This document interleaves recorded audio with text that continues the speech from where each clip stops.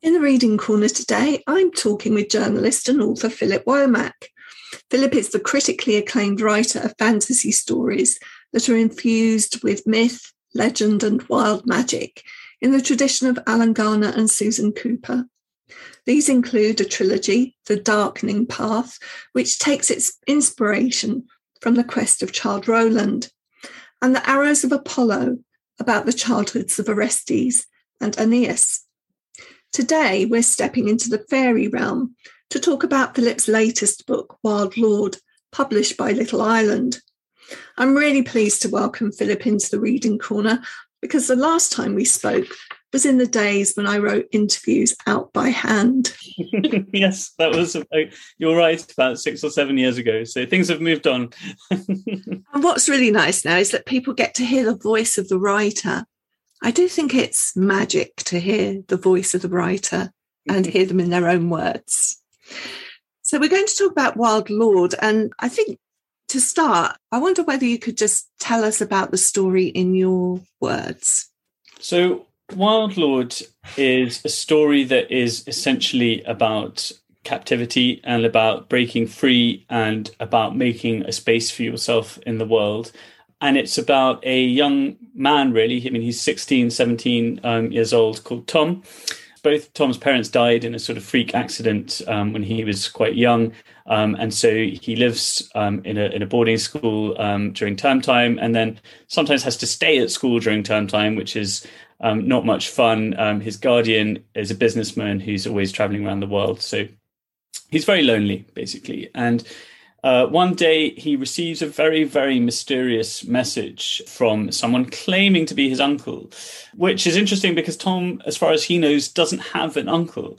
So he's intrigued by this. He sort of remembers something in his family background about there being a farm somewhere. And so because he's sort of desperate to get out of this school situation, he decides to go. And when he gets there, when he gets to the farm, he discovers some distinctly odd things going on. So there are strange people inside the house. There's his uncle, who's very mysterious and disappears for long stretches of time and has mood swings and talks about extraordinary things that he doesn't really understand, and has a stuffed crocodile in his study. And then there's Zita, who's this very beautiful girl that he finds himself slowly falling in love with, who's very open. She's very charming, but she's also quite difficult and moody. And then there's Kit, who's perhaps the most complicated character of all, who has very long silver hair and silver eyes. So Tom then discovers that the house is basically under siege by these mysterious beings who want something that's inside the house. And it's up to Tom to discover what that is, and then to solve the mystery of what's happening. It has a sort of timeless feel to it right from the beginning, even though it's set in the present day. It could be set 100 years ago. Yes. It could be set 200 years ago. And there's something about the boarding school start, the opening of that doesn't make it contemporary urban. That's what I felt reading it. Yeah. Well, I'm glad you said that, because I've always tried to do that with my books. I've always tried to locate them in our world, in our time, but to make it wide enough so that they will last. And actually, the boarding school setting is very good for that, because they haven't changed for 150 years. The setting doesn't change, and so it kind of adds to that timelessness. I mean, mysterious things start to happen even when Tom is at school. Time is disrupted, yes. And so we know right from the beginning that we're in a story that's going to feature some kind of magic. Obviously, that builds as the story grows. And the magic involves the people. You're going to have to pronounce this for me. So I call them the Sandya, but they're called that because, as a linguist at university, or classicist, we did a lot of linguistics, and we looked into Indo-European and Proto-Indo-European. So I was trying to find a way of a kind of language, and so going back into the roots of words, and so some of the Sandya have got names that come from this notional language, which is Proto-Indo-European, which is a sort of made-up theoretical language that is posited as the source of all the Indo-European languages. And so Sandya means holding together. I mean, it's slightly sort of modified, but it is a sort of way of saying that these are the people who hold things together. That's what they're called. And one of the leaders, or the leader, the central Sandhya that we have, he's called Rohingya. Yeah. What does that mean? Well, I knew you were going to ask me that.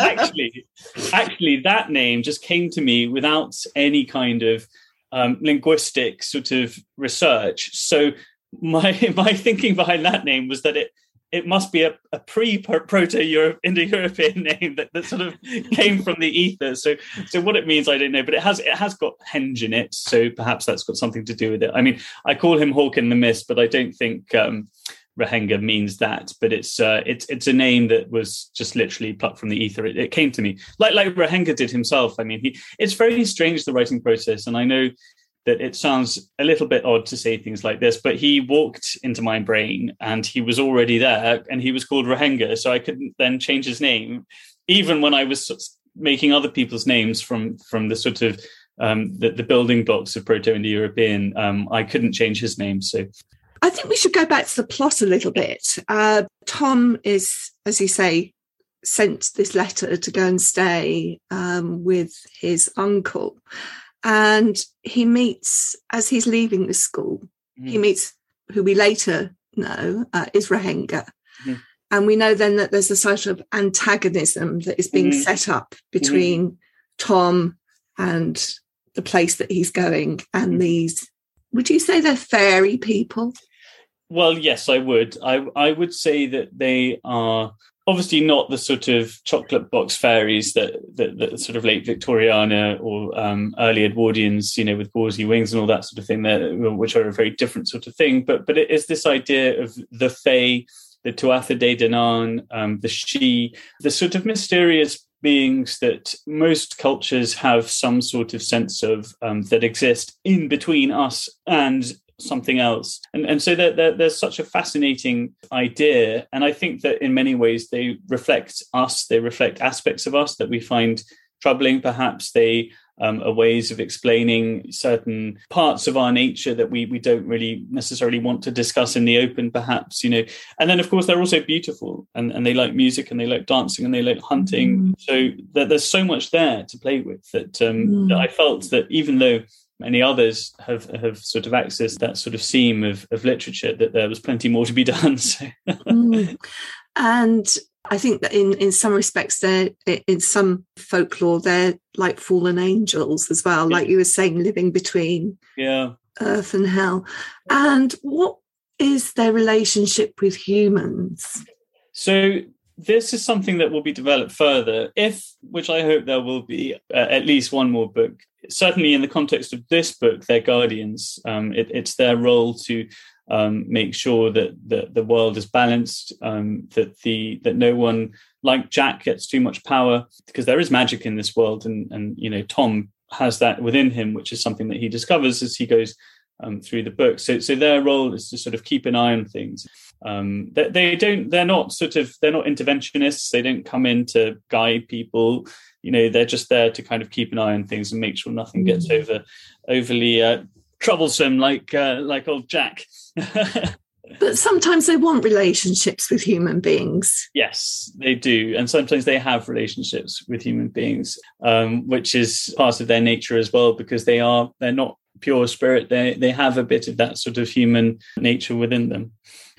So Tom is off to Tom's house, and it's this mysterious house that seems to change shape. It's on an island surrounded by a moat, and it's in Suffolk.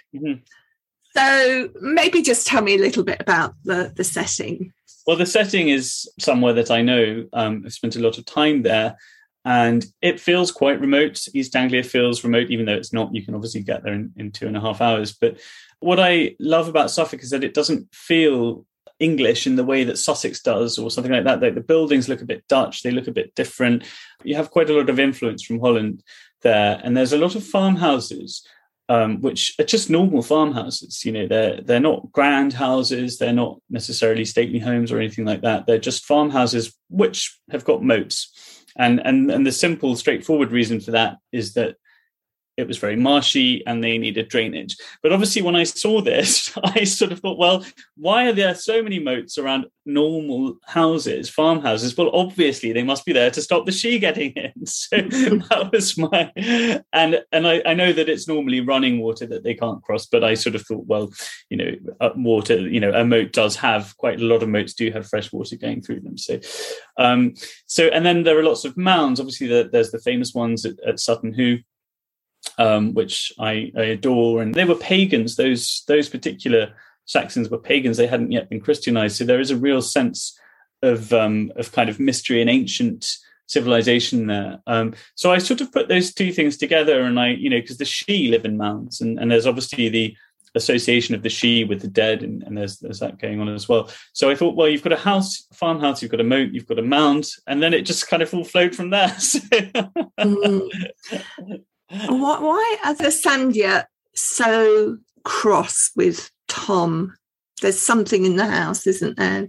So essentially speaking, the Sandhya are testing Tom in a way. So what Rahanga does at the beginning is a test, and he passes the test. And they test him all the way through until the end. But what's inside the house? So Jack is as it turns out, a very, very powerful magician, and he is manipulating energies. He's manipulating forces that are not his. And he has something, I won't say what, he has something that belongs to the Sandhya, which he's captured, which is very, very precious to them.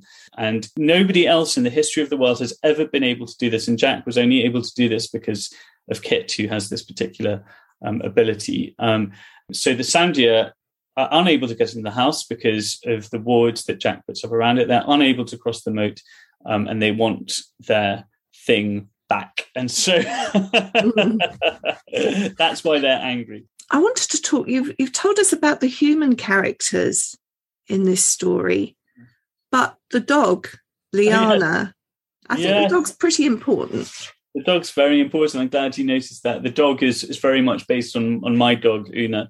And I think if we're thinking in terms of the texture of the novel, then because there's a lot of wildness in it and a lot of a sense of the boundaries between wildness and animals, and then Liana is obviously a domesticated dog, so she's a kind of bridge between animal and human, but she's also got this kind of wild aspect to her. So in many ways, she's a kind of a bridge between Tom and the Sandhya. But yeah, without her, it would be a very different book. She has an important role to play. And Liana as well, I think, has a sense of lioness as well. So there's definitely that there. And adds comfort as well for the reader. Look, there's a very important part of this that we haven't talked about, and that's the way in which it's written. And it's not an epistolary novel as such, but every chapter does begin with, at least to begin with, its extracts from a diary, which makes it feel a little like a 19th century novel. Could be Wilkie Collins that we're reading. Tell me a little bit about when you decided to write it in this way. That's a difficult question to answer because it just happened. and I think that the character who's writing the diary is Margaret Ravenswood, who is the daughter of a local rector in the 19th century. She again appeared, and I just immediately knew who she was and how many sisters she had, and the fact she's engaged to be married to this horrible curate that she doesn't want to marry. And it's a story that runs in parallel to Tom's story, because again it's about something being forced on you that you don't want and then trying to find a way out of it. So it sort of informs the story, and it also kind of sets it in relief as well. It's a kind of different way of doing it. But the diary extracts are actually part of the story as well, because Tom finds the diary and he reads it himself. So that sort of made sense as well, that the reader should have access to that. And also it's a way of kind of, because when you're writing and you want your reader to be sort of pulled on, and so it adds an extra layer of sort of pull, basically, through the text, because you want to find out why those diary entries are there. And eventually, I hope when you do find out, I hope it's a bit of a kind of a shock when you do find out. Can I just ask though, because the diary, as you've said, is in the house and Tom has access to that. So did that idea come after you decided to have the diary? It's that sort of which order it came in. Gosh, it's so hard to answer this because it feels like it was all there in my head already.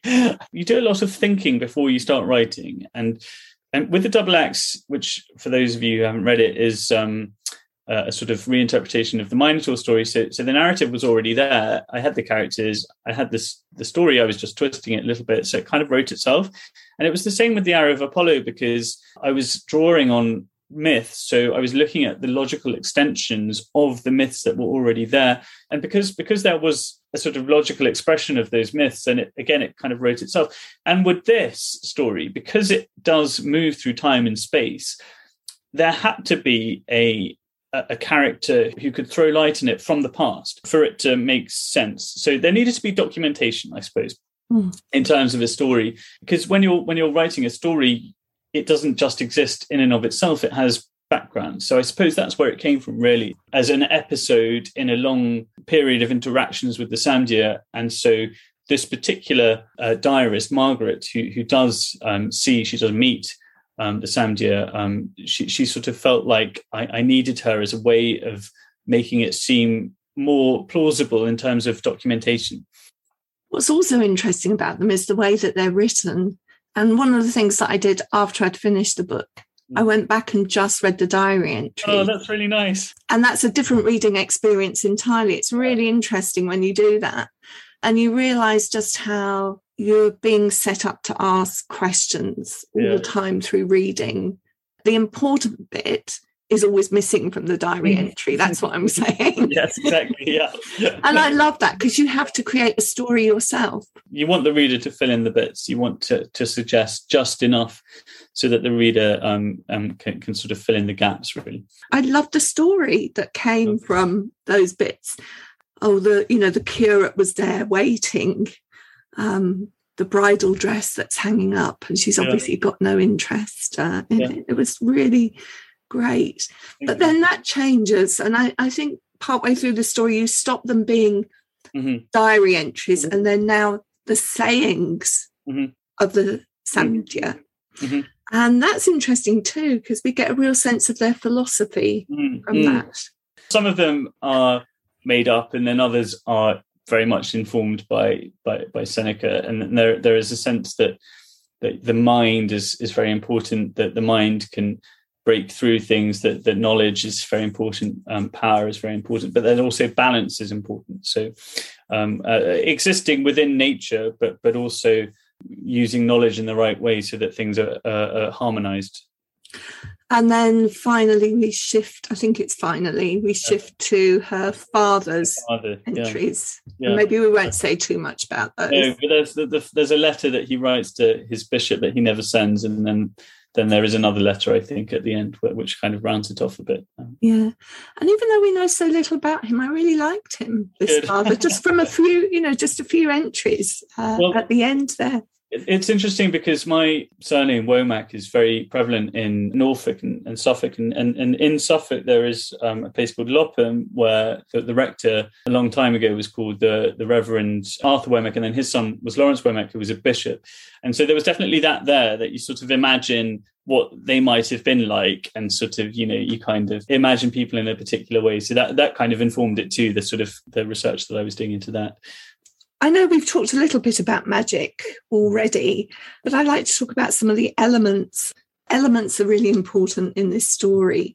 You've mentioned that Kit, at first I didn't think it was literal silver, but as the story moved on, I feel that it is literal. His hair is literally silver, and his eyes are literally silver. Yeah. So there are a number of metals, elemental metals, silver and iron in this story. What do we know about their qualities in folklore? Well, iron obviously is something that the Sidhe have never been able to stand, and that's read in many different ways. And one theory was that it was to do with the coming of the Iron Age, and that all the Bronze Age people who sort of weren't able to adapt, they sort of all ran off. So that's one idea. The iron pushes the old gods out, and then silver. Because of it's the sort of the ages. You've got the Bronze Age, the Silver Age, the Golden Age, and so I wanted it to be silver because Jack he's not a good person, and silver, he's not gold, he's not bronze. He's in between. Silver is mysterious, it's magical, it's moonlight, it's strange.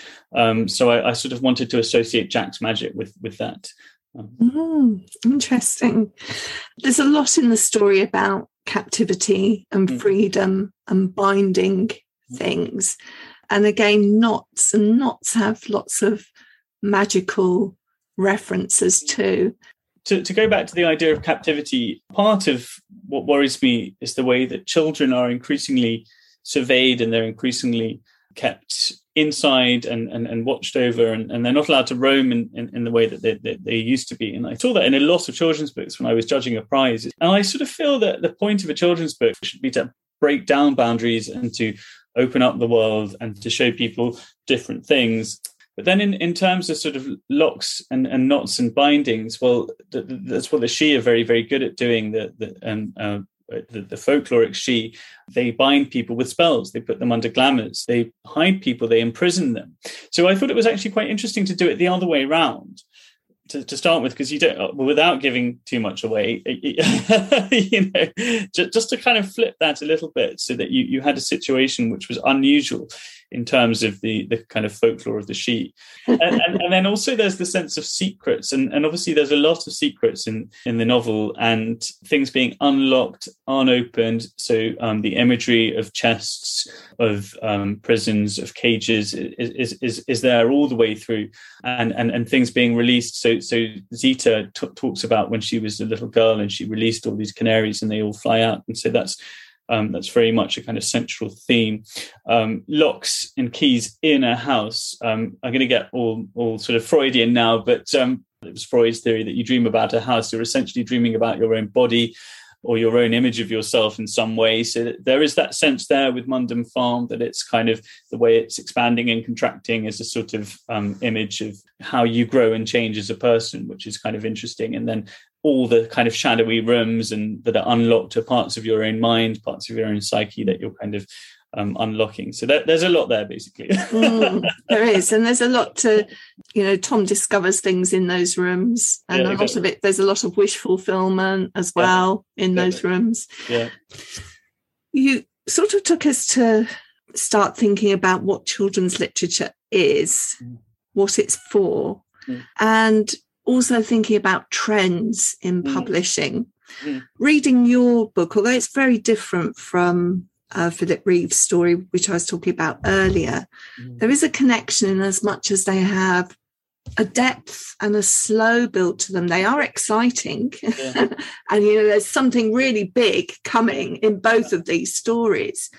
But they are quite a slow build, and they do take you into a place, and they give you an opportunity to explore that place in a reflective way as well. And it strikes me that they're quite different to many stories that are being written at the moment. What are your thoughts about that? As you know, I review and read a lot of young adult fiction, and I think that there is a big trend at the moment for things to be loud, to be fast, to be immediately graspable. What worries me about those things is that they can be too polemical, so that there's only one way of reading something. What I hope with fiction is that, certainly with children's fiction, the best children's fiction has got so much going on in it that even something like Philip Pullman's books, which are overtly atheist, but there are things that you can argue with in there, because he's made this enormous, fascinating, scintillating universe that it isn't as straightforward as saying, well, this is an atheist book, because there are other things happening which you can kind of grapple with. And of course, there is a place for it, and there are teenagers who want books like that, and they get something out of it. But I think it's maybe the difference between, I don't want to make a comparison that's going to offend anyone, but maybe it's the difference between like eating a sweet and having pudding. I don't know. Does that make sense? I don't know. It's a tricky one, because it's easier to market and promote a book when you can say, well, this book is saying this particular thing about the world that needs to be changed, and then you can hang a campaign on it and everyone can get behind it. it's much harder to kind of build a campaign around a book that has a slow start and it's just a kind of, a meditation on history and time, which is what I hope there is also in Wildlord, is that there's sort of slightly more mysterious, strange things happening under the surface. But you can't hang a Twitter hashtag on that. Well, I can try. It's looking at it the wrong way round. It's saying, well, how can we promote this book? So when you start with that, then you go back to the book and you say, well, in order to promote this book, I need to write a book that can be promoted. So it seems to be slightly the wrong way around. Yeah, it's a really interesting thought. It's also a very beautiful, thought-provoking, unsettling book. Thank you. I like to be unsettled. Good. I'd like not to know where I'm going at the beginning and arrive somewhere different at the end. Yeah. And even then, I might not be entirely 100% sure. Yeah. Well, I hoped it would be unsettling, and there's a few things in the ending, in the final chapter, which I left in there in order precisely to unsettle. It's brilliant. And thank you so much for talking to me, Philip. I hope there is going to be another book, and I will certainly be picking it up and reading it. Oh, thank you. That's wonderful. It's really nice chatting. Thank you, Nikki. In the Reading Corner is presented by Nikki Gamble and produced by Alison Hughes. If you have enjoyed this podcast, please do leave a review for us.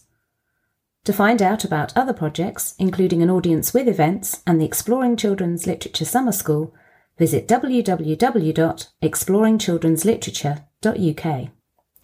Join us again soon in the Reading Corner on your favourite podcast platform.